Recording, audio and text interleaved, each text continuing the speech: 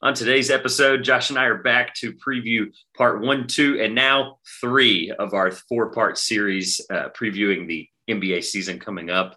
We've already covered the Eastern and Western Conference rankings in terms of regular season, and here we are now for playoff predictions and, of course, everyone's favorite. It's the most debatable, the most newsworthy award predictions. That's what you're here for. Next.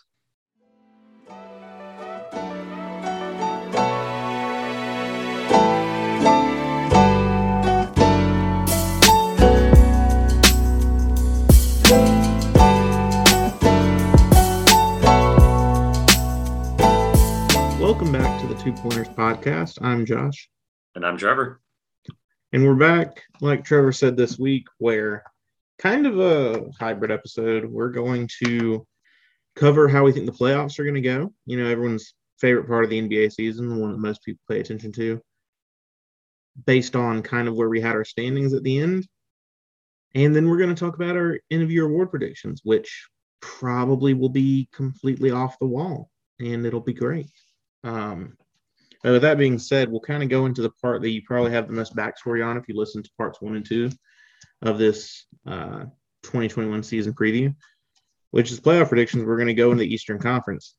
Now, Trevor and I previewed, if you remember listening to the Eastern Conference podcast, the teams that we thought would finish in the top 8 to enter the playoffs, but we're kind of just going to flow in now to who we think is going to be the last 4 remaining in each conference, and then how we think that's going to shape out all the way up through the finals. But we'll start with the Eastern Conference. Trevor, if you want to lead us in, remind us of who your 8 playoffs teams were, and lead us into what you think is going to happen. Absolutely. Glad to be back. Favorite day of the week. Just up front here, if you haven't already, just please don't forget to follow us on Twitter at 2 Pointers, TikTok at the 2 Pointers Podcast. We posted today about a fantasy draft we did. We'll cover that next week, as well as on Facebook.com/the 2 Pointers Podcast. Once again, 3 for 3, no mess ups. All right. And here we are with the Eastern Conference teams. My 8 were, I'm just going to say the Sixers were at 8. If you listen to episode 1 of Eastern Conference, you know that I kind of boycotted the 76ers in my rankings, but we're going to say for the example that I plopped them right in the middle at 8. It was either them or the Wizards there. 8, I had the Sixers. 7, I had the New York Knicks. 6, I had the Charlotte Hornets. 5, I had the Chicago Bulls. 4, I had the Atlanta Hawks. 3, I had the Miami Heat. 2, I had the Milwaukee Bucks. And no surprise to anyone, and Josh and anyone else, shocker, Brooklyn at 1. Josh, who did you have at your top 8 before we flow into the top 4 that I think we're actually unanimous on based on just the ranking was a little bit different, but we did have the same 4. Yeah, I think we had this pretty similar top 8. My 8 were Brooklyn, Milwaukee, Atlanta, Miami, Philadelphia, Charlotte, Chicago, and Boston. Yeah. So top 4 are the same, 5 through 8 or not, which doesn't really matter for this example. I was going to mention this earlier. This episode's a lot more fun when we have like 48 hours to scramble and get this episode together and out when the playoffs are announced, and then 2 days later they start. This one's a lot more fun. So in 82 games, we'll talk to you guys again. I'm looking forward to this because the faster we get through this, the faster we get to award predictions. That's the part I've been looking forward to for 4.5 months. I'm so excited. All right, top 4. What do we got? Recap here. We both have Brooklyn. We both have Milwaukee. It was 1 and 2. The only difference here in terms of the order, not that this matters for this scenario, but it does matter if they finish this way.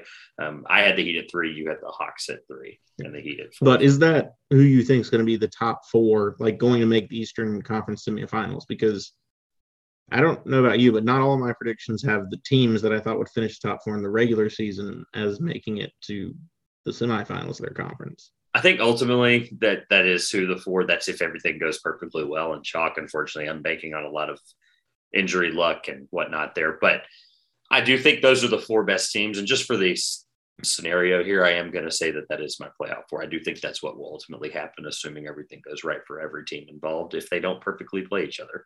So, yes, for the example's sake, I think that's the 4. Okay. I was just clarifying where the segment was going. In this case, yeah, I also do have the same 4 making to the Eastern Conference semifinals.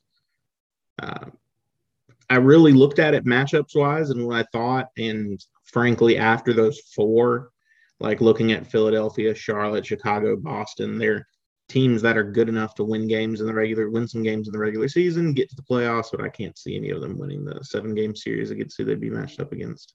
The only one I would have that's like up in the air, but I agree with you. I think after 4, it is a little bit of a drop off. It's like I can give you every reason why the top 4 could make the finals and win the finals. I couldn't give you that for the other 4. So I could say the only toss up for me was Chicago, but we don't know a single thing about how that roster works together. That actually could be a complete disaster, and we have no idea. I would hope not with the talent they put around their stars. So no, I agree with you. I think the top 4, and like I said, I think it's fun because each one of these teams has a key X factor that we'll address throughout the season. And when we get to the playoffs, each one of these teams has an X factor that could get them there or not get them there. So assuming healthy. How do you want to address this? We're not matching up like Hawks Nets, are we? We're not like, I think Trey's going to knock it. No, right? Are we just going to say 3-2-1 Eastern Conference Final? Like, what are we doing? Well, I mean, it's just looking at the way I have it based on seeding. I would have Brooklyn against Miami in these semifinals and Milwaukee against Atlanta. And I don't want to be the one that's just as, like, frankly, what I think is going to happen in the Eastern Conference is quite boring. Maybe I'll be wrong. I was very wrong last year. But I think Brooklyn and Milwaukee take care of Atlanta and Miami in the semifinals, and we get, which I don't think anyone should be upset about, get a rematch of Brooklyn and Milwaukee again in the playoffs. As boring as this is, I agree with you. So here we are. I think the one team there that I feel strongly about that could give, funny enough, if they do play the Bucks. Did you have the Heat playing the Bucks in this scenario? I had the Heat playing the Nets. Okay, so if the Heat don't play the Nets in the semifinals, I think the Heat are kind of that like dark horse X factor team that plays great defense and that can hit a lot of shots. I think they're this year's Hawks, if that makes sense, but they're a lot better. That's kind of where I was going, was like, I'm not going to sit here and like talk myself into the Heat live, but I'm also going to say that the Heat are kind of my, like, they can beat one of those top. I have no idea what you mean by they are this year's Hawks. I think this team is good. I think this team is scary and surprising. And if they're in the Eastern Conference Finals, they also could be this year's Philly. Okay. Do you get what I'm saying? So, like, I think there's a good example. Okay. Real quick here. This Heat team, because the Hawks were a team that none of us, especially you, didn't think was making it out of the first round. You thought they'd get swept. The 100%. Heat are a team we perfectly agree on will be good. Yeah. So in the style of basketball they play is. I don't mean to play.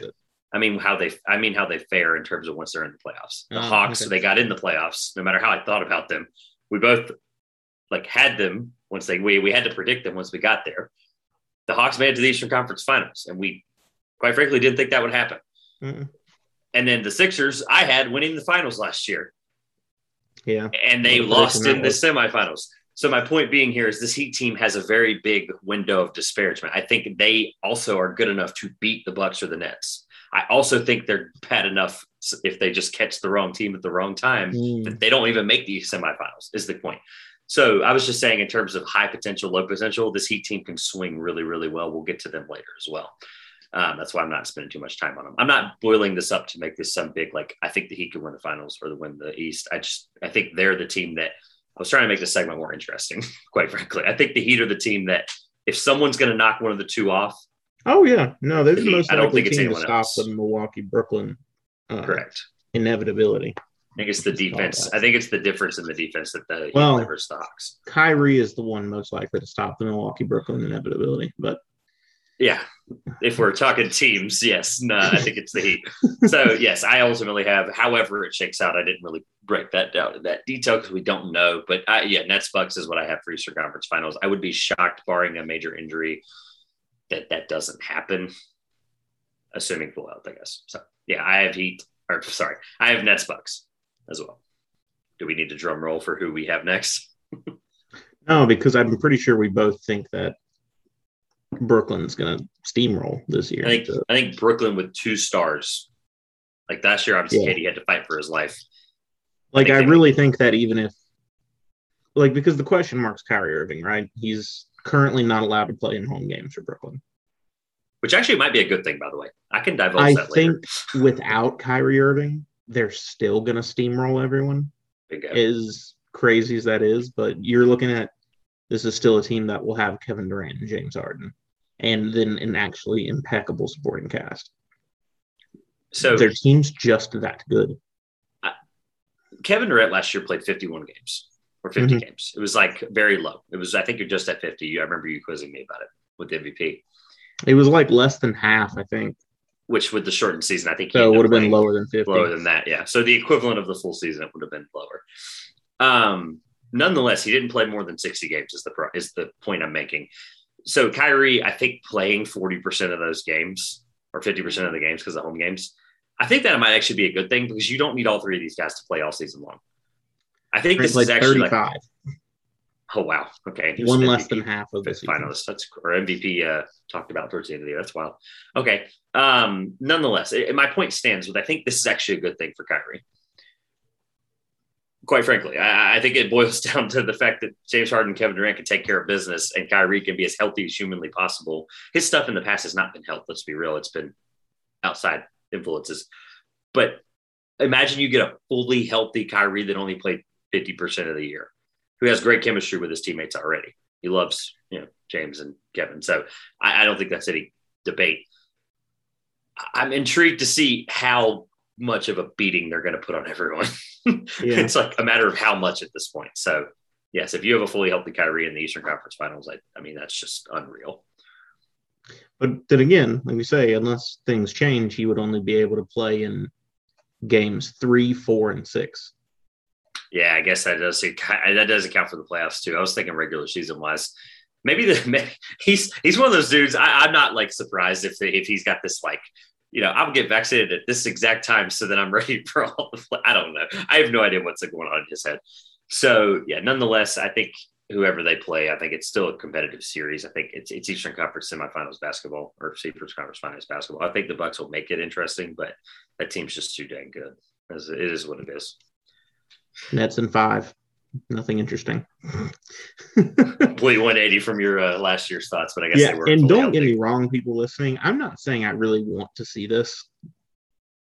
Yeah, because I really don't. But I know good basketball when I see it, and the Brooklyn Nets are a good basketball team. Like, I think at this point, probably a good pace ahead of Milwaukee, and I think like the team on paper looks like they would win it pretty easily. This is like the Miami Heat in 2012. All right. And it worked out well for them. Yeah. So are we ready to put the fact that we both have the Nets in the finals? Let's put that on hold. We'll transition quickly to the West, and then Here's where things get interesting. Absolutely. Yeah, we'll come back to it. So we both have Nets in the finals. I'm recording this just to be safe. Nets finals, and on the west side of town, Josh, or west side of the country, we have quickly here. We both had Suns at 1. No, I had Jazz. No, you had Jazz. I'm sorry, I had flipped. My bad. Hold on. I don't know what I was thinking. So Jazz at 1 for you. Had Phoenix at 2 or 1. I'm sorry, I cannot talk today. 2, I had Utah. You had Phoenix at 2. We both had the Lakers at 3, and we both had the Nuggets at 4. Again, a very strong top Western Conference. Mm-hmm. So the part where I said it was interesting, of those 4 that we had, I have 3 of them making it to the Western Conference semifinals. Okay. I had Utah making it, the Lakers, and the Nuggets. Really? So the way I had things set up on the bottom half on my side, playing matchups, I had Dallas at 5, Portland at 6, Golden State at 7, and the Clippers at 8. I think a Clippers-Jazz series will be close, but I'm assuming Kawhi will not play this season. And I think the Jazz would be the Clippers. I don't think Kawhi is going to come back in the playoffs. I think his injury is too serious for that. I don't think he's going to play at all. I don't think he is either, for what it's worth. I think that this Golden State team, with the greater wealth of experience, could get hot at the right time and could beat Phoenix in a series. And that's what I'm going to say is going to happen. So I looked at this a lot less like so far down the road than you did. I just assumed in this case, I was like, okay, yes, the Warriors definitely could do that. The Mavericks could also be an Eastern or Western Conference Finals team. I quite frankly think that's very up in the air, whether they're really, really, really good, like I mentioned before, whether the 2007 Cavs repeat or they're, bad and they don't make it out of a first round series with Luka yet. As scary as that sounds. I just based on everything, it was very similar to the East. I hate to be boring, and I'm going to defend myself when we get a little bit further. But my point for this is these four teams, just there's this gap this year in the top four that I just think is too hard to overlook in terms of a full developed team. I like Dallas. I like Luka. I really do think at both conferences, it's the four that I have, in my opinion. And it's how they shake up is really what matters in this situation. Now, come closer to it, I'm going to look completely wrong, and that's totally fine. But in terms of, we're talking talented team, the Nuggets are loaded this year. Jamal Murray's coming back, a guy that we'll talk about next week of a steal of one of our fantasy drafts already. The Lakers, whatever you think of them, they're going to be hopefully a top four team with that much talent. The Jazz, we know how the Jazz can be. They're going to finish top two in the West, and they're going to go into the playoffs, and people are going to think they're really good again. And Phoenix, I just believe in this Phoenix team. I like what they brought back. I talked about it last week. I like what they brought back, and I also like what they added.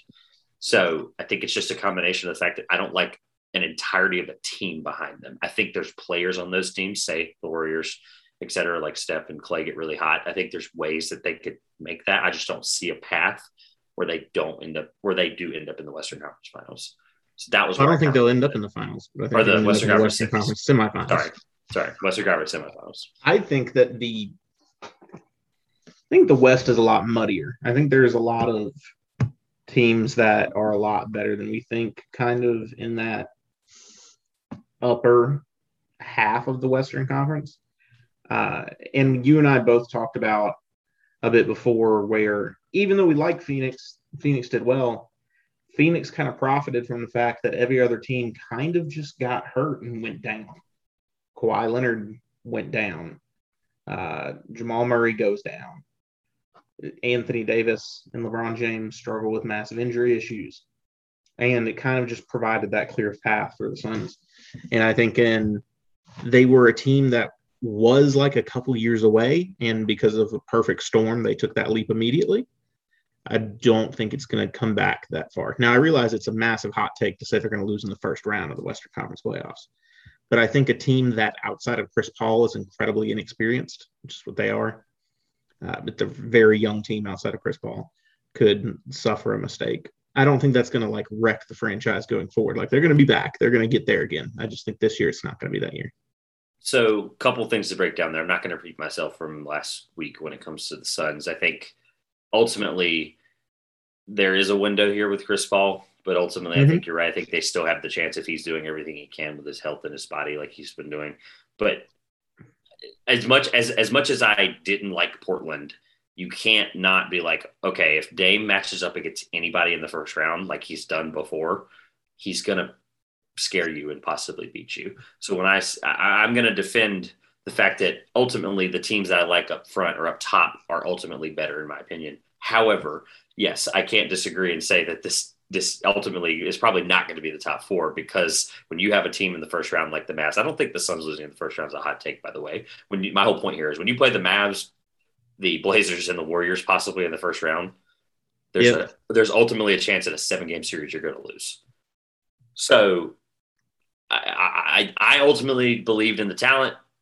At the end of the day, though, I'm not shocked if any of those four teams are somebody that gets beat prior to the semis because of the guys that I said they would play. So Portland and Golden State, et cetera, and Dallas. So yeah, no, I ultimately it's for me, it's just going to be those top four and how they shape up is really where I think it gets weird.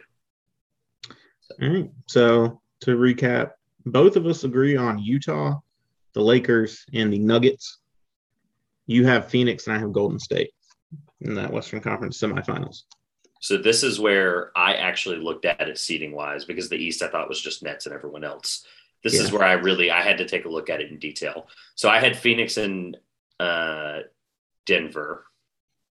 Yeah, I had Phoenix and Denver 1 and 4, and I had Utah and LA Lakers at 2 and 3 there. So, and your difference was just Golden State, and that's it, right? It was Utah, Golden State, and it was. Well, it would be so Golden State winning, being the 7, they would have won the 2-7. So I would have had Utah against Denver and Golden State against the Lakers. Got it. All right. Keep reminding me that as we go. So you can start with one of those two matchups because we completely disagree at this point. I have the Nuggets with Jamal Murray back at this point, taking down Utah, who's going to lose in the semifinals again after a great season. Sorry, Jazz fans, but they kind of wronged me one too many times last year when I was way behind them, as far as I could be. And just from the fact that I've kind of said before, like a full healthy Jamal Murray season, and I think this Denver team is looking at like the second seed or the first seed instead of the 4. So I have the Nuggets hitting the Western Conference Finals in that scenario.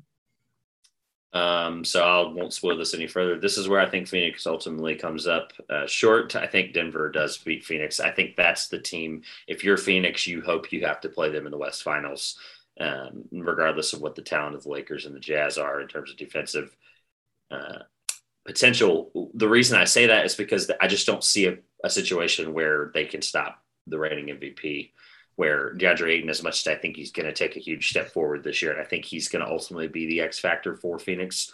I think when it all boils down, if DeAndre Ayton has that like huge breakout year, the Phoenix Suns could make the finals, absolutely.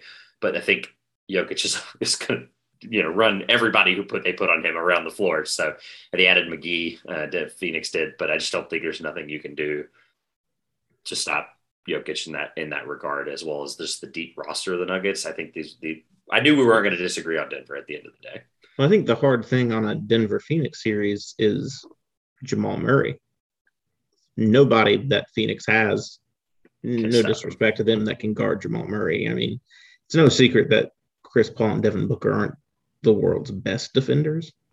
Chris Paul's great steals guy, but is older. He's undersized compared to other point guards. He's probably not going to be able to hang there, and Devin Booker's not the world's best defender. I think Jamal Murray would eat Phoenix alive. So funny enough, I actually thought through that same scenario, and then I kept telling myself Phoenix was the second best defensive team in the team. Sure, yeah, no team, and you kind of be able to play team defense. Is my point. Yeah, no, I think they could play good team defense and do a good job against like Nikola and Michael Porter Jr. and Aaron Gordon, but Jamal Two Murray's of the 3. It's a 3-headed monster in Denver. So yeah, ultimately I knew Nuggets we were going to be on the same page about. I have Nuggets as well. Who do you have between LA and who am I missing? Golden State. I'm not going to say something outrageous here. I have the Lakers beating the Warriors. Thank you. I have the Warriors getting hot to get one series in. I think it is kind of this last ride for the Warriors team. It's just been my mindset. I think it's kind of the last ride for Steph putting up the insane numbers, and I think they're going to show some flashes. They're going to make us think they can do it, like they can really do it, but they're going to come up a little bit short. All right, so you have a Nuggets-Lakers finals, and I have – is this where I say something outlandish? So, Josh, I'm actually going to take my time with this because I think there's a real scenario here where the Lakers don't make it out in the second round. There are plenty of scenarios. I think it quite entirely and literally comes down to, can Quinn Snyder figure out how to play Rudy Gobert in playoffs in the second round against Anthony Davis, LeBron, whoever else is driving into the lane. I think that's the one team the Lakers can't play at any point. As much as I've been like, I'm out on Utah because of what they've showed me. I've been like that for 3 years before we even did this podcast. Utah keeps scaring the crap out of me. This is the year I think something clicks for Donovan Mitchell. I think his Dwayne Wade, mentorship thing, I think something just clicks and goes off. I think he averages like almost 30 and just like absolutely just carries them. Whether that actually translates, we're going to find out. Gobert, though, is the part that I cannot. Every time last year we kept talking about the Jazz, I kept going, I don't know how Gobert is going to do it. And defensive player of the year 3 times, I get it. He just scares me in the playoffs in terms of just how they're going to play him. And if he actually puts it together, they're going to be unbeatable. Like, genuinely, they're going to be unbeatable. Unfortunately, though, for the Utah Jazz fans, I apologize as well. I do have the Los Angeles Lakers. I just wanted to give every bit of. I wanted to give every bit of defense. All of that, 100%. I wanted you to realize like how close this was for me. I'm going to look back and laugh at this. So, yeah, five games. I think ultimately is what will end up happening. I'm just saying, if it's not in 5 games, here's my defense. No. Yeah, what's your reasoning for how the Lakers get the win over the Jazz? Because you just told us all the reasons they wouldn't. I I think ultimately, I don't know how they're going to stop Russell Westbrook and Anthony Davis in any kind of tandem. I'm going to ride with the fact that their pick and roll is going to be unbeatable. And I don't think the Jazz as a whole are going to have to be able to keep up. They're going to have to keep up and shoot 40%, because I don't think the Lakers are going to be a 3-point shooting team this year. I don't think people realize that as they continue to watch them. They're going to realize it's going to be. I think everyone knows the Lakers are not a 3-point shooting team. They tried. Okay, they tried to add some guys around. Wayne Ellington's going to have to shoot 45% if they want to be anywhere near the top 15% in the league. My point being is this team is going to have to grind it out, and I think they're able to grind it out if they're going to be healthy coming into that series. I just think the Lakers are able to be more talented in this case and utilize the fact that if the Jazz can't figure out the Gobert matchup, then great. I would take Anthony Davis right now on Rudy Gobert every time. Sorry. 3-time Defensive Player of the Year. I would take Anthony Davis on top of anybody right now coming into a fully healthy season. Hopefully a fully healthy playoff. Okay. Yeah, fully healthy. That's the question, obviously. I try to throw health aside in these full transparency. Yeah. So, yeah, ultimately, I think the Lakers played the Nuggets, and I figured 20 minutes ago that we would be on the same page about this as well. Yeah, I mean, I think when you kind of look at it, it kind of becomes – it shakes out that way. These are the two most talented teams in the Western Conference, and if they hit their stride and are healthy down the stretch, you kind of come back to that 2020 rematch for the Western Conference Finals. And I think that the result will be more or less the same. I think this is a year too early for Denver. And I just think that highly of Russell Westbrook. What was that? Like, it was like I wonder. Build suspense, but I think it'll be more or less the same. I personally, if the series happens, will be rooting for Denver. Sorry. But no disrespect. More or less, I think the Lakers are going to get it done. I think Russell Westbrook, if they figure out the offense, which I'm hopeful they will, because I like Russell Westbrook a lot. Big fan of the guy. I want to see him to succeed because he's been really just dealt some bad hands over his career, given his incredible talent level. If they figure it out with him, they should win the Western Conference. Just out of curiosity, since we won't address this before the season starts, do you think he averages a triple-double this year? Oh, of course. Really? Easy, huh? 100%. What's the reasoning, though? There has to be he's going to play plenty of games without LeBron and AD throughout the season. And he's going to play plenty. They'll rest, but Russell Westbrook's not a guy that really goes and takes rest games all that much. Hey, maybe he'll get his numbers. Maybe this is the turning point where they all three figure out this system and rest, and he'll get his. He'll average a triple-double. Three constants in life: death, taxes, and Russell Westbrook averaging a triple-double. In our generation, that's 100% true. I love that. Yeah, no, I'm not going to delay this one like I did with the Utah one. I don't. Denver scares me.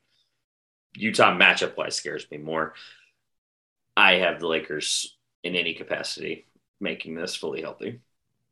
Like I said before, Denver's a year away. Next year, if we're talking about the same thing, I'm probably saying something different. But can you imagine Denver, though, next year if, say, they lose and Jokic is not a chip on the shoulder guy, but Jamal Murray definitely is.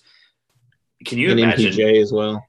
Can you imagine Jokic loses 20 pounds, puts on maybe 5% muscle he already mass? Lost a lot of weight. I know, but I went back and watched some highlights the other day, and I'm telling you, there's a scenario there where we go into the offseason, you and I are previewing the fact that Jokic has lost 20 pounds and added 5% muscle mass, and he looks like another MVP candidate again. I think there's a scenario where they don't win this year. Jamal Murray takes a huge step. Jokic cuts down and just gets really I see it. And I wouldn't be shocked. The scariest thing about the future of this Nuggets team, and it may be an outrageous thing to say, you had Jamal Murray, who was the guy that went wild in the playoffs in the bubble, getting those 50-point games and really showing out. You got Jokic, who is the reigning MVP. 2 years from now, Michael Porter Jr. might be the best of those three guys. Scary. Yeah. All right, let's set if they stay together. Let's knock this out, because at the end of the day, people came here for award predictions. NBA Finals. We both have Brooklyn and LA in what's kind of the best storyline you could have in an NBA Finals, because It is that Oklahoma City Thunder team. Oh, that trio from Oklahoma City, all in the finals. Sorry, Grace. All have some serious good and bad personal relationships with each other there. And if this matchup happens, I will honestly probably would be rooting for the Lakers because I would just want Russell Westbrook to get that win. Nice. But I think the Brooklyn Nets would easily just walk over the Los Angeles Lakers in this scenario. Wow. Easily? Yes. So we can analytically break this out. I want like a full breakdown episode if this does happen. I want like this detailed. I want to go through every storyline. I want to go through every matchup. I think it's a lot closer. I think it's a lot closer than people think. That's why I'm really shocked by the trouncings there. But I have the Lakers winning the NBA Finals this year. As you should say as a fan. As you should. No, this is full podcast. This is full podcast. Okay. Not talking. I can't keep looking at this team and this chemistry, hopefully, as it continues to look like it's going to work out. And this defensive potential and this scary offensive style of play that we might not have seen out of three players like this ever again in terms of how they're going to play together. If it works, it's going to be unreal. I can say the same thing about Brooklyn. Which is how they're going to play together. Elaborate.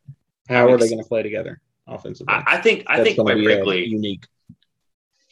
I think what's going to come down to is like Brooklyn is going to do exactly what we think Brooklyn's going to do. I think that's why a lot of people think they're going to trounce people. They're going to continue like 150 points per game. Shoot at a high clip. I think really what it boils down to is I think there's a huge defensive gap between the two teams. I think if the Lakers can bring that together, and I'm going to ride this. I'm going to ride this till this season's over.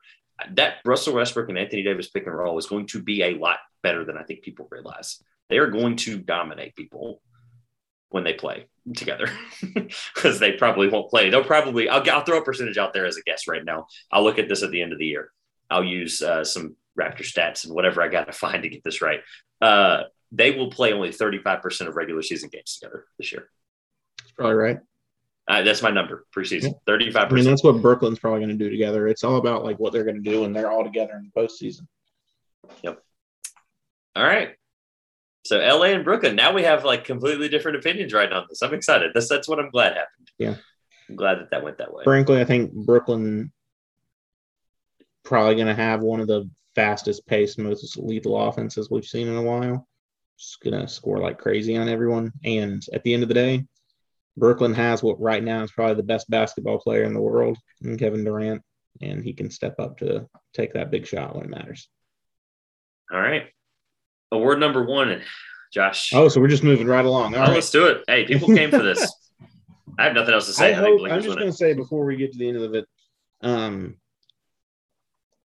if like none of my dreams of these other teams, like felling Brooklyn or the Lakers along the way, happen, it would kind of be incredible to see the storylines for that finals. And absolutely. Yeah, absolutely. All right. So Trevor has his Lakers winning the NBA Finals. Did you have them winning it last year? I did not. Who did you have winning last year? And Philly. Okay. Interesting. I think I did open with Milwaukee at the beginning of the season last year. I have to go back. I don't remember because it was something we did about that? Super early. And I've got the Brooklyn Nets winning the NBA Finals. Hope I'm wrong. All right. Awards. The end of season. These are the ones that Trevor and I were really wrong about last year. I think we only got LaMelo Ball right, basically. And maybe Rudy Gobert for Defensive Player of the Year. I think those were the two that we got correct last year. All right. Where are we starting? Coach of the Year. The one that's... the only non-player. Yeah. It was really hard to predict. Maybe, actually. Some of these guys are former players now. You want me to just kind of drum roll it? I want to hear what you have first on Coach of the Year and why. So I'm actually going to have to be a lot of why because there's just so many. This is probably the smallest pool to choose from, where it's only 30. We think. Could be 30. It's only 30. But like as it goes along, it's just going to be this giant like pool of players to pick from. And funny you say that. Last year there was actually 31 candidates because Nate McMillan took over. So sorry, Hawks fans, I don't have Nate McMillan. No, I'm actually going to preface mine before I give the answer. So instead of after. So The coach of the year problem for me is, yes, there's 30 candidates. However, this award, almost entirely in its history, is a team that makes a huge jump. And here's where I got stuck. I agree. There's not going to be a team that makes a huge jump. I think in terms of where I had to predict, obviously these are all our opinions, guys. Where I had every team falling in ranking and wherever, right? I had to go with what I would call a chalk pick. And at the end of the day, last year, you look at Tom Thibodeau, where New York finished 5th. He's won coach of the year before in Chicago when he got them up to 1st in the Eastern Conference. I think the Heat are going to be a top 3 seed, and they're going to be led by Coach Eric Spoelstra's leadership. I think Eric Spoelstra is going to be the coach of the year this coming year. Wow. Before I go any further, I told Josh last week that I would do this. I don't remember if he said he would, but I came in with 2 dark horses for every single award. Okay. 1 or 2, depending on how you cut it. So I had 2 of each award. I had 2 people that I think, and you can go first or go next, obviously, but I want to address each one because I think there's a very big storyline for a couple of these people. Not just coach of the year, but in general, of course. Eric Spoelstra, to me, just based on everything I kept looking through, I think he's very clearly a very top candidate and qualified. Are you going to say your dark horses? Or? No, you can go ahead. We'll go. Just go ahead. I want to build the anticipation with saying who my dark horses are before I get to who I think is going to win it. So you do have dark horses. Good. Yeah. Okay. All right. I had several people I thought of through all of these.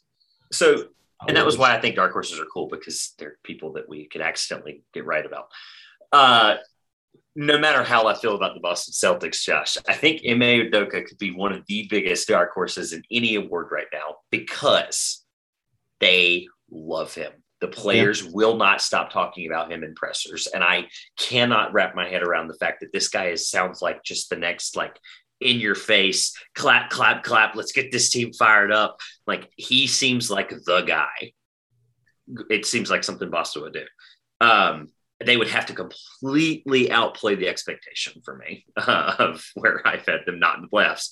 Mm-hmm. You can't, coach of the year, you cannot win it if you're not in the playoffs. And secondly, just because I think this is the jump team, if there is any, I do have James Borrego as a coach of the year candidate. If the team is a top 5 defensive team, top 10 defensive team led by him, as well as if they finish in the top 6, I think it's very possible.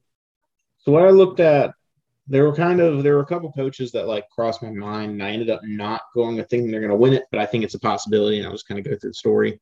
One, going back to what you thought at the beginning of your last year, is Steve Nash. I think there's a scenario where Brooklyn has that incredible of a season, and a lot of that's going to be due to Steve Nash figuring how to work it all together. That Steve Nash kind of gets that honor that he deserves, because you look at all these guys on the team have gotten a ton of honors through their career, but Steve Nash is a young head coach in his career and could get that head coaching honor. I think 2, there's Jason Kidd. Jason Kidd can figure out the most difficult question in the NBA right now, which is how do you play Kristaps Porzingis with Luka Doncic and make it work? If he figures that out, and so by that I mean Dallas jumps to finishes in the top 3 in the Western Conference in the regular season, that you're looking at Jason Kidd as a coach of the year. If that happens, he definitely was coach of the year. The end of the day, I went with the same logic you did. It's the team that makes the biggest jump.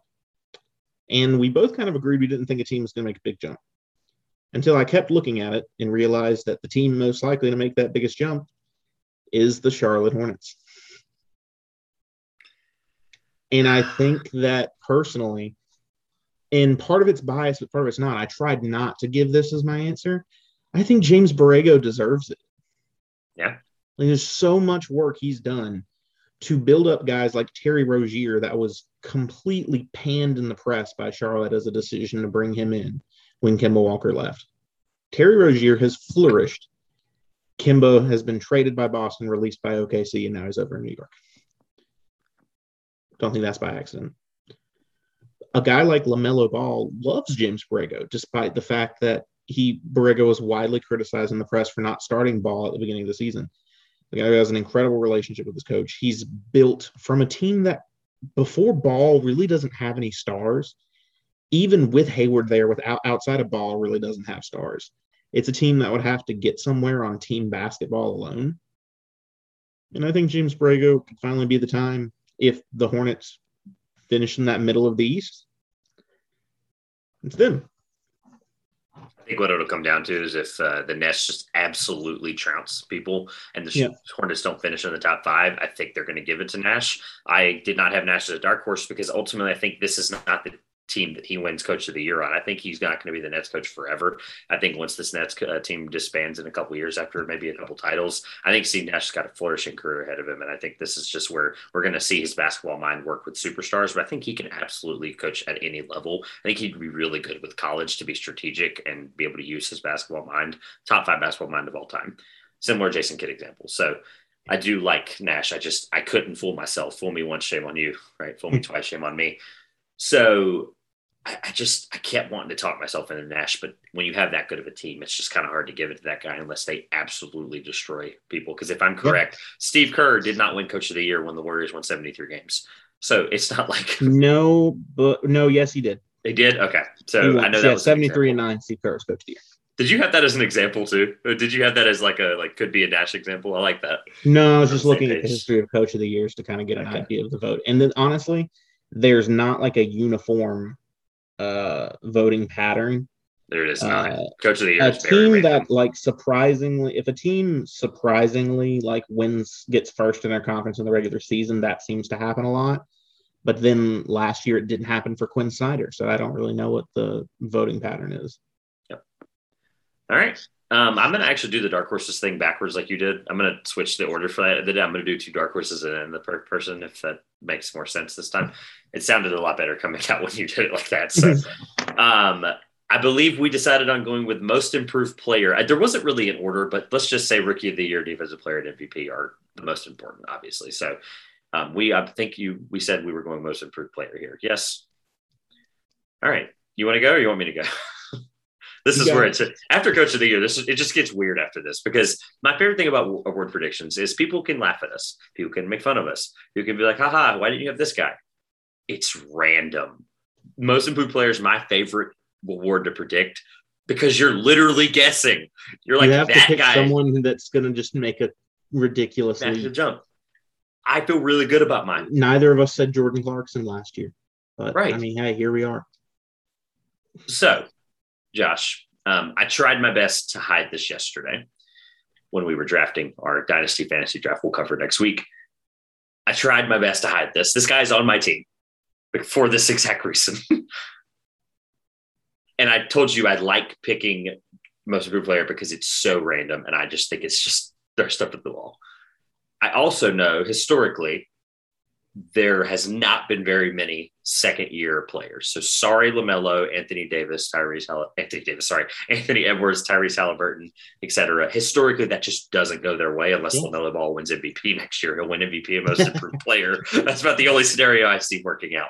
No second-year player. I do not have LaMelo in this category. It's nowhere near it. So okay. I don't think it makes any sense for second-year players because there's no true development in your second year. It's the there's third no year. real benchmark. However, there's a development in your third year. I have a third-year player here, Josh. Couple reasons. Is this a dark horse, or are you just saying the person you think is going to win? Oh, crap. I forgot I was doing the other way around. Sorry, my 2 dark horses. Let me back up. Sorry, thank you for reminding me. I got that totally backwards. Remember everything I said in about 30 seconds. I have Gary Trent Jr. or Norman Powell as a dark horse. I have one of those 2. They were traded for each other at the trade deadline. One of those 2 will work out way better than we expect. I think personally it's going to be Norman Powell. His team's going to be better. He's going to have more potential to show up in those big moments like he did in the playoffs. He was their 3rd best player in the playoffs last year. Gary Trent Jr. also, just in terms of opportunity, he's going to be playing for a huge contract. I think he has the potential there to be most improved player if he has this huge scoring jump. My second dark horse, the one I believe in the most of dark horses, is Miles Bridges or PJ Washington, whichever of these 2 play bigger and better. I don't think statistically they're going to jump off the board, but I think if that team's winning, one of those 2, I think PJ has the potential to average like 15 and 10. So, however, one of those guys is going to make a jump. I just don't know who it is. I didn't decide. I actually went with 4 people as dark horses. So either one of the 4 guys I just said. Lastly, I have RJ Barrett as my most improved player. I think RJ Barrett takes the Steve Nash. Funny, I'm glad you brought up Steve Nash. I actually wasn't going to bring him up unless you did. I think RJ Barrett, you have to consider something here. When you're Steve Nash's godson and he's your mentor, something's going to click, whether it's year 3 or year 6. I don't know. That's why I love this award, because no one's going to make fun of me. Knicks fans are going to rally around this with me. I'm so excited for it. RJ Barrett, in terms of efficiency, went from 32% shooting from 3 his rookie year to 40% last year on almost 3 more attempts. Just in general, everything, every single statistic except for turnover margin, he improved on. I am willing to take the bet that the Knicks are going to be worse. He's going to play better, and he's going to win most improved player. We both obviously, we know where we have the Knicks. This is the same RJ Barrett, mind you, that was the number 1 high school player over Zion Williamson, that guy. Yeah. Going into the Duke team, he was the best player going into that Duke team prior to Zion Williamson's freshman season, where he won himself the number 1 overall pick. RJ Barrett was the unanimous number 1 overall pick until Zion had his moment. So this kid's for real. Yeah, he is. I agree. I think it's a little could be early. Could be a little early to say that the reason that RJ was overshadowed was because of Zion's great play. It was partially because at Duke, RJ was very much a volume shooter. He had a lot of 8 for 23 stat lines while he was at Duke. Absolutely. He did not play efficiently. He took a million shots. Yeah. I think the thing that scares me on RJ is the inefficiency in the turnovers. He's very much, I think, still a volume guy. Like you said, he's getting better, and I think he's a good player. And I think, like you said, I think it's early.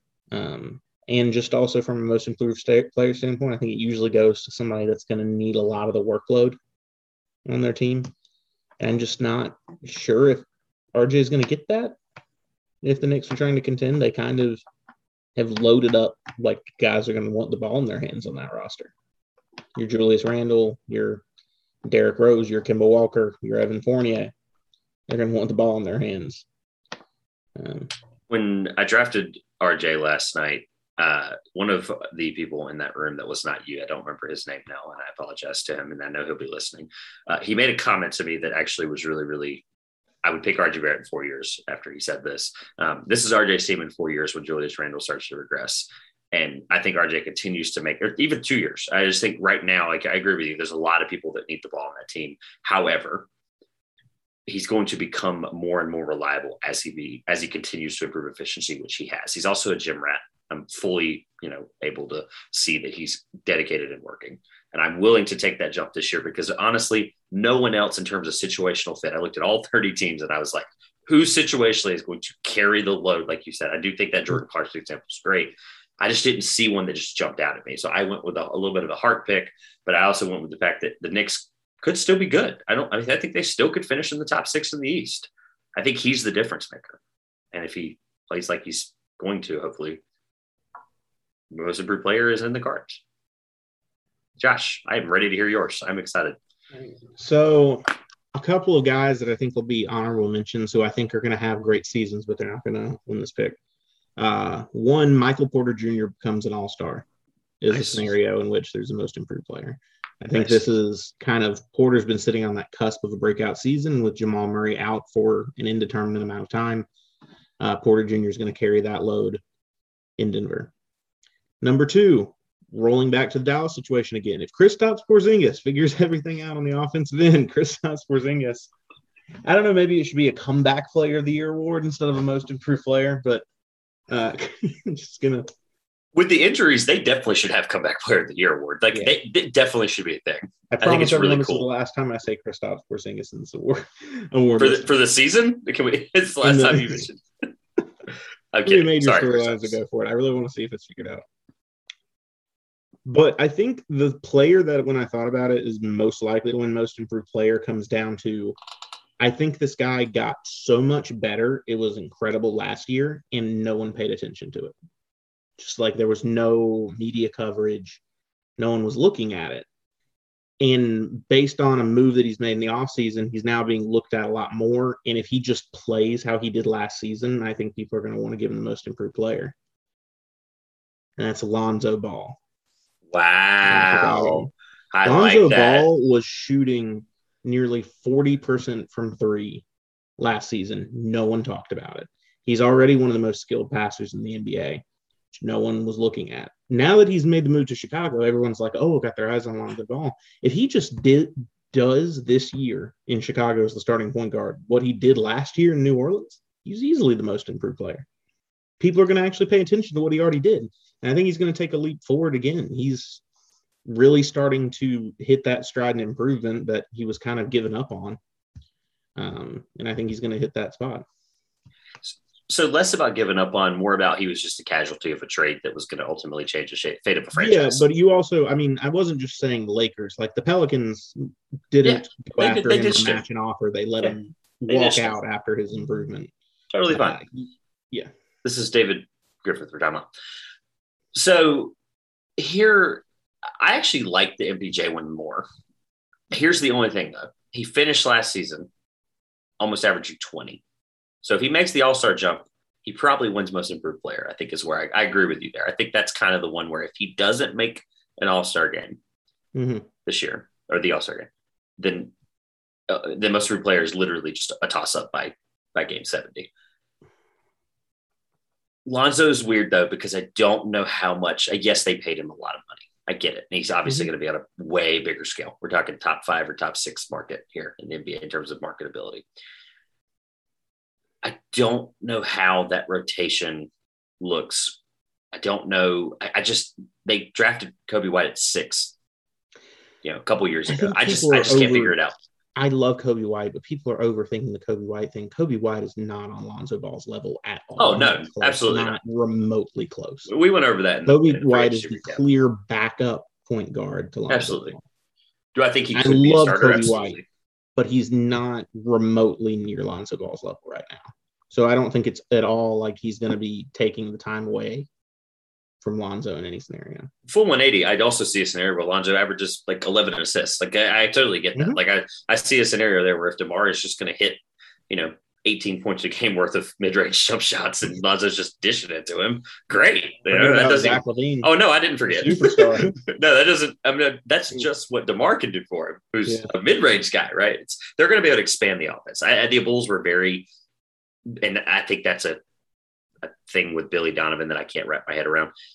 I'm not a Billy Donovan guy. I've always been not a Billy Donovan guy, but he just needs to take his dog cone off. He has this dog cone when he coaches where he's only looking straight in front of him. And Billy Donovan just needs to figure out how to open that offense more. And I think Lonzo's the way to do it. So I think Lonzo, I like that. They have the opportunity. They drafted Kobe White because they wanted to play fast. Yeah. I mean, that was Kobe White's whole thing. Oh, yeah. Turn the ball over too much. Very fast. Lonzo's a better passer. Lonzo can go play fast. If anything the Ball brothers do well is they play fast. I mean, I'm a fan. I like Lonzo Ball. I think he did make that jump. I don't think he got credit, and I hope he gets it this year. This is the same Lonzo Ball, by the way, that as a Lakers fan, before the Anthony Davis thing was even sniffed out as a possibility, I thought he was going to be my franchise point guard for 15 years, and I'm still angry about it. Okay, I like Lonzo too. All right, you forget that we haven't done a podcast. You angry? You got a champion. Oh no! I'm not disparaging that. I'm just saying I like him a lot, and I did like him a lot, and I still do. And I thought he was going to be my point guard for 15 years. I was ready to buy the jersey, and I did. I'm glad I didn't now. Josh, where are we going now? 6th man of the year? 6th man of the year. The one that I'll just put it out there at the very beginning. I hate this award. I think this award should be just removed. I think it's just you have to sniff out who's going to play off the bench. You can't do that. Yeah, I know, right? It's impossible. Exactly. Just like most improved players. My point being, I just hate this award because I think it's just stupid. I don't like it. I'm bullish on that. Who do you have? Just go through your dark horses. Well, lead with the dark horses. I'm going to throw him in here because he's going to be a finalist like he is every year. Lou Williams. He might be the 8th guy on the Hawks this year. Doesn't matter. It doesn't matter. It's Lou Williams. His name's it's Lou Williams and Jamal Crawford are the 2 names. Can I give you transparency on how long of a dark shot that is, or dark horse that is? Yep. Right now, Kevin Huerter in most Vegas scenarios is plus, I think it's 450 or 5. He's the 2nd highest pick right now, Kevin Huerter. Lou Williams is currently plus 30,000. 30,000. He is 30 spots away from his teammate that's going to play in front of him. I love it, though. That's so much respect for Lou Will. But Loves Atlanta. But, I mean, Lou Williams was a finalist for Sixth Man of the Year 2 years ago. Like, he was a finalist for like 7 straight seasons. I get it. It's a great pick. I just think it's funny. The other side, looking up to Milwaukee, Dante DiVincenzo on a bounce back season as a dark horse there as well. But with the winner, I'm heading over back to the evil empire of the Brooklyn Nets. And Sixth Man of the Year is a guy who should be a starter, but in Brooklyn, he's going to come off the bench, and it's Joe Harris. Yeah, I guess they aren't starting him, are they? If you start Kyrie Irving, James Harden, and Kevin Durant, Joe Harris is the first man off the bench, and he's probably the best three-point shooter. I mean, this is why over the past 3 years consistently in the NBA. And I think it's kind of a cheap way to go about the answer. He's a guy who should be a starting shooting guard. Absolutely. He got paid wild as a starting shooting guard, but because of Brooklyn, he's going to come off the bench as the sixth man, and I think he'll win the Sixth Man of the Year because his numbers will be wild. Here's the thing why I hate this award. He played with Kevin Durant, James Harden, Kyrie Irving a bunch when they played together. Yep. It was only 15 games. So I don't see a scenario where he actually this is where I hate six man, because I can't go, okay, well, you think he's going to be a six man. I don't. I think he's going to be the starting small forward for the Brooklyn Nets. I just can't wrap my head around this award. Right. So I think I went with one that I think actually is going to be the sixth man on his team for a lot of the year if they're healthy. Couple dark horses first, though. If Cameron Payne plays like he did last year towards the back half of the season and the playoffs, if Cameron Payne plays anything like that and he's the sixth man on that team, which, by the way, he is. Fair. That's no disrespect to Cam Johnson. That's no disrespect to Cam Johnson, but Cam Payne's going to play. Cameron Payne's definitely the one. He's going to play 28 minutes a game because Chris Paul is going to want to play 30 minutes a game, right? So it's when you're Chris Paul's backup at this stage of Chris Paul's career, you're going to be a six man at least candidate. Mm-hmm. And then similar scenario, Derrick Rose. Derrick Rose will be the backup point guard on the New York Knicks. Unfortunately for Emmanuel Quickley, Derrick Rose is too good right now in this step of his career. If the Knicks want to try to compete, you're going to have to capitalize on him. And he was a sixth man of the year candidate for me up until he started having to play a bunch last year when they didn't have a point guard. If Kemba's fully healthy, Derrick Rose is the sixth man, no doubt. That's the scary part. And that's why he's a dark horse. Full transparency, Josh. This guy, however, I do think will be the sixth man just based on last season and just based on this season if his point guard is always on the court like he has been. De'Aaron Fox has not missed very many games in his NBA career so far, and I don't think that changes unless a major injury happens. Tyrese Halliburton will be the backup point guard and will probably play 30 minutes as a backup point guard for the Kings, and they're going to have this weird hodgepodge of, Buddy Hield and Halliburton and Fox, and it's just going to work, and they're going to be exciting and fun. They're going to be one of my favorite League Pass teams. We didn't really give them a lot of love because we don't think they're going to do very well in that weird bottom feeder West. But Tyrese Halliburton's talented, man. Fox is better right this moment, but Tyrese is also a proven leader, playmaker, ball handler that I think can be the propelled kind of, hey, I'm the best guy on this abysmal second unit, so I'm going to average 18 or whatever, 16, or he's going to average at least 6 assists. I think it's going to be crazy, but I think he's one of the biggest second year jump guys this year. Yeah, it's kind of another scenario where I think Tyrese Halliburton's probably going to start in Sacramento with De'Aaron Fox. So I just don't see the fit. They've started pushing Buddy off the bench more. They've started pushing him into the lineup more. The last Buddy will play small forward. I think it's just see, I don't like that. I think Sacramento is best off playing their best guys at once, and I don't think Halliburton will be on the bench enough, frankly, to do that. I mean, I think he's great, which is why I hate this. A hard award to pick. We're just not even thinking of the same players. Yeah, we'll see. Find out what happens whenever Tyler Hero is sixth man of the year or whatever. He was actually somebody I looked at as a dark horse.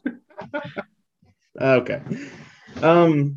Rookie of the year. I'm not going to say dark horses because I think it's pointless, frankly.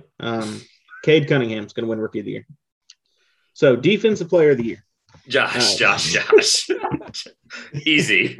No. Quickly for me, dark horse. I think James Bouknight, if he plays a ton, could win Rookie of the Year on a good team. This is why dark horses don't make any sense. I tried. He's not going to win Rookie of the Year. The only one I do actually think that is actually somewhat legitimately possible is Josh Giddey. If Josh Giddey repeats what he did coming from Australia last year, I think he could be that kind of guy that meshes well with Shea I just see a scenario where he plays better than we kind of expect at 6. How is your number 6. 2 guy to Cade, not Jalen Green? Like, it's going to be Cade and Jalen Green. Hold on. These are dark horses. There's a difference. Yeah. Cade and Green are unanimous favorites. There's a huge difference in gap here. I think Giddey is the third. I think Green is second. And I think Cade is first. That was what I was getting at, is I think it's 1, 2, and everyone else. Is why I was saying Giddey does have a chance. An injury, we're one injury away, which I never wish injury on anybody, ever. We're one injury away from Giddey being a finalist for this award.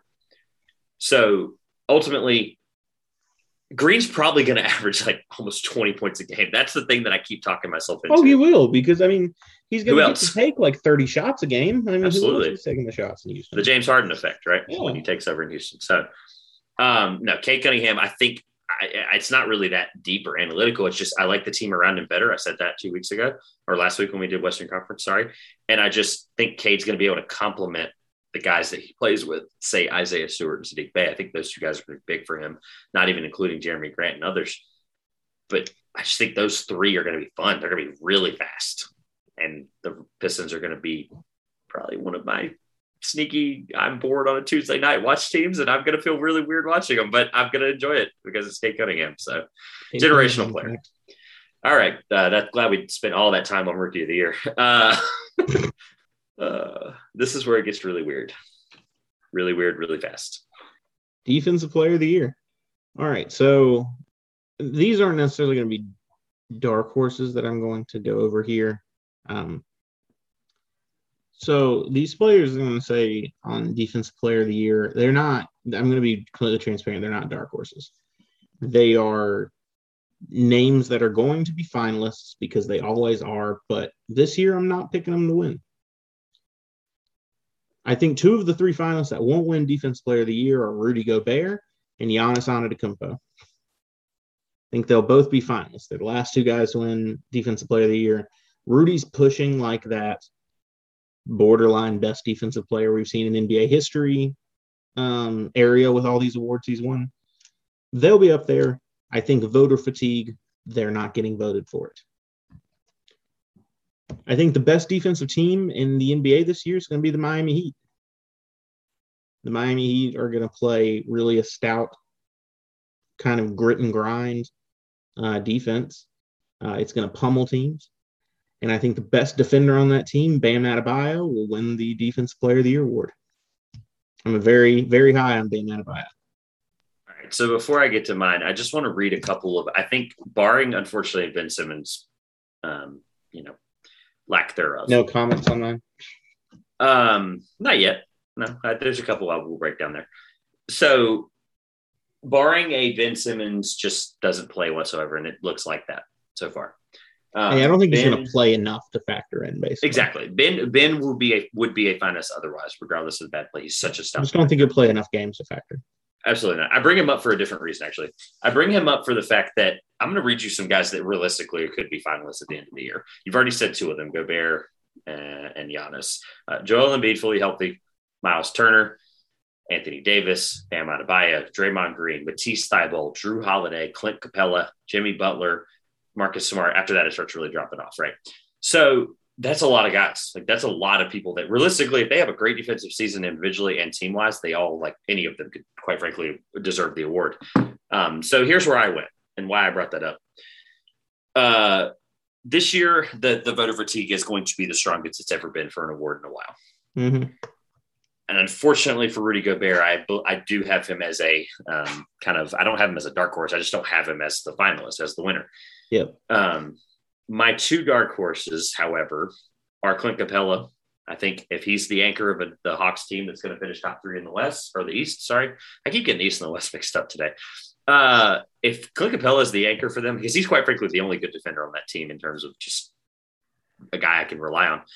Sure. Miles Turner, who deservingly should have been a finalist the last 3 years, but he's got to play all the time. And the Pacers have got to be, I know, and this is why he's a dark horse. I was going to put him as a finalist. I couldn't talk myself into the Pacers being good enough. He statistically, I want homework. Go look at Miles Turner's defensive analytics, his advanced stats. He is a top 5 defender in this NBA. However, unfortunately, we agree on this. I have Bam Adebayo winning Defensive Player of the Year. I think when you look at, I'm going to go back to that odd stream of that list. When you look at this list, the fact that Bam right now is like the 8th guy in terms of, now I guess obviously these odds are all over the place. My point being though, he's not even right now talked in as a top 5 finisher. Wow. He should be. But I feel like he should be. Oh really, no, should be. Yeah, like after Gobert, he's clearly the best defensive center in the NBA. So I think it's crazy that people aren't like I understand the craziness of who might win, but after Rudy Gobert, it's clearly Bam Adebayo is the best defensive center. His narrative would have to be, and Defensive Player of the Year is very similar to MVP.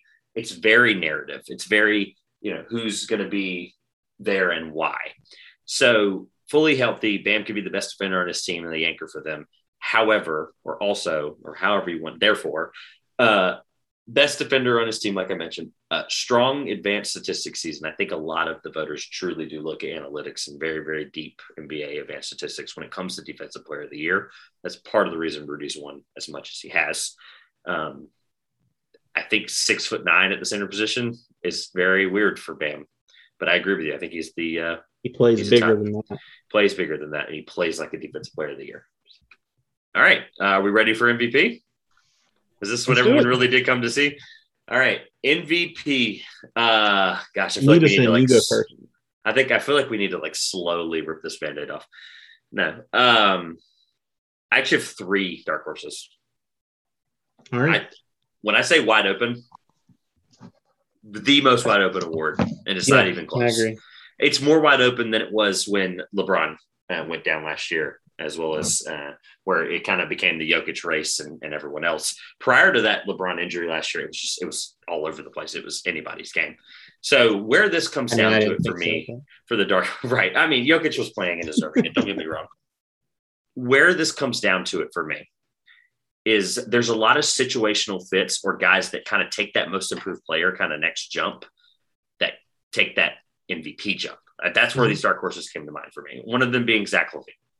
If he continues the efficient scoring from a guy like Lonzo Ball throwing the ball, this is, like I said, these are complete dark horses, obviously. Zach LaVine definitely. No, I mean, I like the decision. I mean, I've been vocal on, I think that, and it's not, this comment is not to pull either of these players down. It's just say how highly I think of Zach LaVine. I think Zach LaVine he's in the Devin Booker, Donovan Mitchell. Like, he's as good as those guys, but his team hasn't been there, so he's not talked like it. He is as good as those players. This year's the proving ground for that. Absolutely. The other kind of reasoning and why dark horse matters here is he would definitely be let's say a coupled factor of if there's some guys in front of him that get hurt. I think he starts to propel if somebody gets hurt, right? Jimmy Butler. Jimmy Butler is the best player in the Miami Heat. That's no disrespect to Bam Adebayo. He's still going to be until he retires. However, it's Bam's defensive team now. It's Jimmy's leadership team. This is where that leader – I know leadership is not a statistic.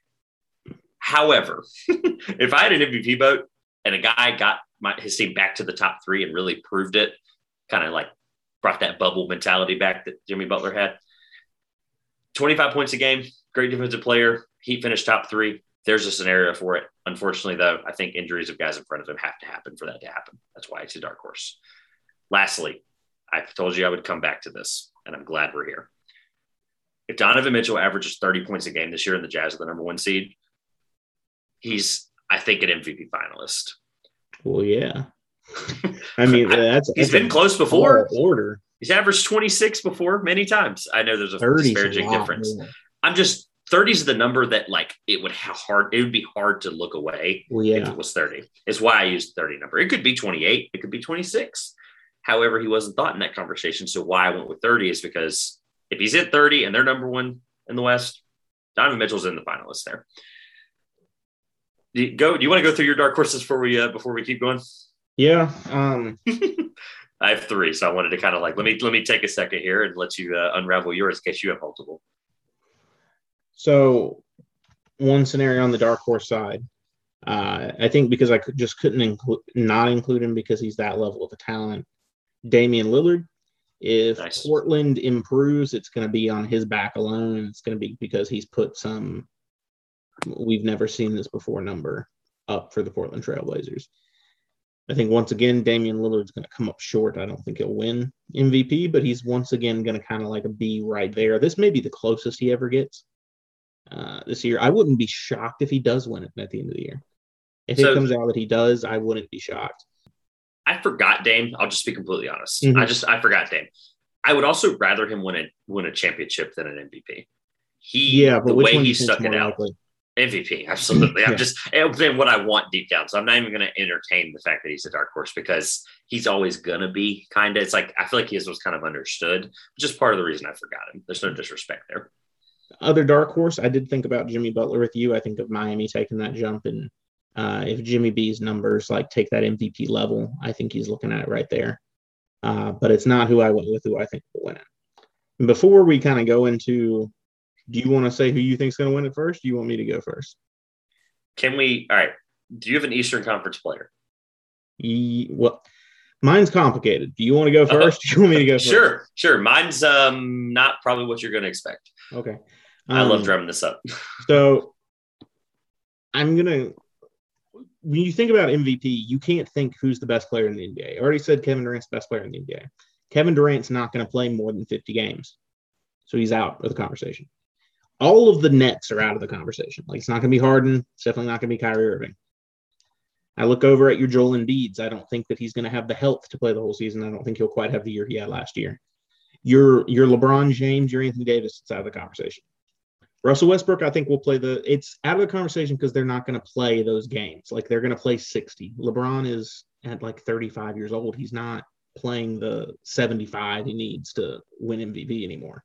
You're just like knocking guys off the list, and I'm like slowly knocking them off the guys that are going to rest. Yeah. Russell Westbrook, I think, will play enough games, but the production will be leveled off some. There's not the mystique of Russell Westbrook getting the triple-double anymore. Yeah, unfortunately not. He's done it 5 times. So. So that leaves me down to looking at guys who are going to put up the insane numbers and play like 75 games. And I cheated with my pick because I can't figure out which of these two players is going to win MVP. But it's going to be one of these two, and they're going to be irreparably tied in their career to each other. So I'm just going to go with them both. Either Luka Doncic or Trae Young will win the MVP award in the NBA this season. It's going to be one of those two. They're going to put up wild scoring numbers, and they're going to carry their team on their back throughout the whole season. One of those will win it. I don't know which one, frankly, at this point. So this wouldn't be a podcast with me and me being your friend. I'm going to make you pick before this is over. At least just on the record. You have to say it. And here's why. I have Trae Young as the MVP, and I'm not thinking twice about it. Trae Young's the MVP this coming year. That is wild. I did not think – I thought this was where we were going to be completely the most far apart from this. I'm dumbfounded because Luka is in that – it's always going to be in that conversation until the man retires. But Trae showed me so many things where I got to a point where I didn't like Trae Young 18 months ago. Like the villain thing and the this and the that and the I kept talking myself out of Trae Young and I could not figure it out. And then took a step to an entirely different level in the playoffs. He completely changed the way I view him and the way he plays as a teammate. And I think the two reasons where that boils down for me is that the Hawks are going to be just like firecrackers, like just threes left and right. Trae's going to continue to push the ball up. I think there's a scenario where he averages 12 assists a game. That team is good. And I think when you're the best player on one of the best teams and you're exciting and you kind of embrace this, I kind of made the joke to you off recording last year with the villain thing with the Knicks. People like coming into the Madison Square Garden and showing people up. Trae literally not that long ago was on SmackDown when they SmackDown versus Raw, whatever, I don't watch wrestling anymore, unfortunately, but he was in Madison Square Garden at a wrestling event and he was doing the thing. Like, it was fun. He's embracing this character. And I think this character can win him MVP. I really do. Like, I keep talking to myself into it. Every time I kept going back. I did MVP last when I made these lists. And I kept going back to why can't he win it? There's no reason why I can't. And I couldn't come up with an answer. Absolutely. Yeah. So I cannot believe, I thought this was going to be this. Here's what I thought was going to happen with you. I thought you were going to drag it on. I liked what you did there, though. You were like, two guys. I'm going to make you pick in just a second. I thought you were going to drag this. I thought you were going to drag it on this whole thing. Yeah, I thought you were going to be like, it's going to be this guy statistically and his team's going to, but it's going to be Nikola Jokic. I thought you were going to do that. I thought you were going to drag it on for 5 minutes and be like, oh, but it's Jokic. I love Nikola, but I don't think it's he got his MVP, and it's about the Nuggets' team now. So now, based on what you heard from me, seriously, realistically, who do you think has a better chance of winning it? I think that's a better way to answer this question. No. Because I really don't. I struggled with this for a while. I really don't. Luka because has 1 second I think it's Trae, and then 1 second I think it's Luka. Here's why I think it's Trae. Because frankly, Trae's on the better team. Trae right now looks like the better guy to do it. Luka, however, is on a team that he's going to have to put way more on his back, so his numbers will probably look better. You thinking like the Jokic example last year, basically? Yeah, I would honestly love if it really comes down to that these two, it's going to be it could be one of the more controversial MVP races we've seen if these two both have insane seasons, because I think there's going to be a lot of back and forth on who's going to win it. Yeah, no, that's look. So if I'm saying for who I think the voters would be more likely to vote for, it's probably Luka. They have to finish top 4. They have to finish top 4. That's the difference for me. The Hawks can finish top 3, like no doubt, if they're healthy. Can the Mavs do that? Yeah. I can't talk myself into a top 3 seed. No shot. You just said top 4, then you said top 3. I was just using the Hawks as like, I think they're finishing top 3 if they beat people like they did last year. I have them obviously at 4. That's not what my point is. I'm just saying, if you look at how the people vote, the people being the people that have the votes, like they can't not look at Luka and be like, this is the generational player that we want to give an MVP to really early. Trae could also be that though. That's where it's like, okay, I see where you're coming from, but I just can't talk myself into Trae. Like their draft pick spots were traded for one another. I know that started, and they both ended up being insanely good. And it's kind of this weird back and forth on who's the better player. And we may hit kind of a fever pitch as they both step up as two of the biggest stars for the next 10 years in the NBA. Can't wait for when they play each other. Hopefully it's not that early in the season. Hopefully it's like 40 games in when they're both just destroying everybody and they're like both averaging 35. We're like, what is happening? Yeah, good luck to all the MVP candidates this year. It's going to be unreal, and I think they're quite frankly, there might be 7 candidates by game 30 or 40. I don't really know, but at the end of the day, who knows? Maybe LaMelo will have 23 points and 15 assists per game, and we'll just be talking about it. Okay, I didn't come prepared with any questions, but genuinely, what's more likely? You kind of just brought this on yourself as we close out here. What's more likely this year? LaMelo averages 24 points per game, or he averages 13 assists? 13 assists. Really? Wait, he's such a pass first guy. Yeah. Okay. That's fair. That's why I was just letting you talk me into it. I like it. And he's got a good number of guys to pass to in Charlotte. Yeah, this year especially. On him. And frankly, when it came to scoring last year, it's something he's got to clean up. But like as a shooter, he was a catch and shoot. He can drive to the hoop, but he's not creating his own shot on the outside yet. All right. As we close out here, Josh, I do want to ask this because I actually did have this written down. 30-second elevator pitch. Why LaMelo Ball is an MVP candidate come the end of the regular season. Oh, come on. He's not. Come on. I don't believe it myself. Not yet. The second year, I think he takes – my biggest hope is he takes the Luka Doncic second-year leap and puts up stupid numbers, and the Hornets look really good. But all right, I'll ask you this in 365 days. I'll ask you it again. Yeah, ask me going into year 3. We'll see what happens. That made it this far. Don't forget, next week is our final preview. We did this, this year just to kind of give you guys a nice chunk of content here with a month into the season, which now, by the way, we are only 15 days away as of recording this on Monday, October 4th. So unreal to think 2 weeks away from the season. Just nuts. I still can't wrap my head around Milwaukee versus Brooklyn. Yeah, I know. It's going to be unreal. And then just after that, I think the next day it'll be Warriors Lakers first game of the year. Let's go. It'll be Warriors Lakers at some point in that first day or two. Who cares? Somewhere on there. First game of the year. No, I'm just kidding. College basketball preview coming up in the next couple of weeks here as well, because college basketball really starts kicking towards November, December. They don't really hit the regular season until like second week in November. Yeah, so it will be in there somewhere, but the NBA is going to be our full-blown focus for about a month. Next week is obviously fantasy basketball. Josh and I are in 2 leagues together. We'll preview that next week, or it'll actually be a recap. Mind me, it'll actually be a recap of both drafts. So, Josh, anything else before we get out of here? No. All right, close us out. This has been the 2 Pointers Podcast. I'm Josh. I'm Trevor, and we will see you soon.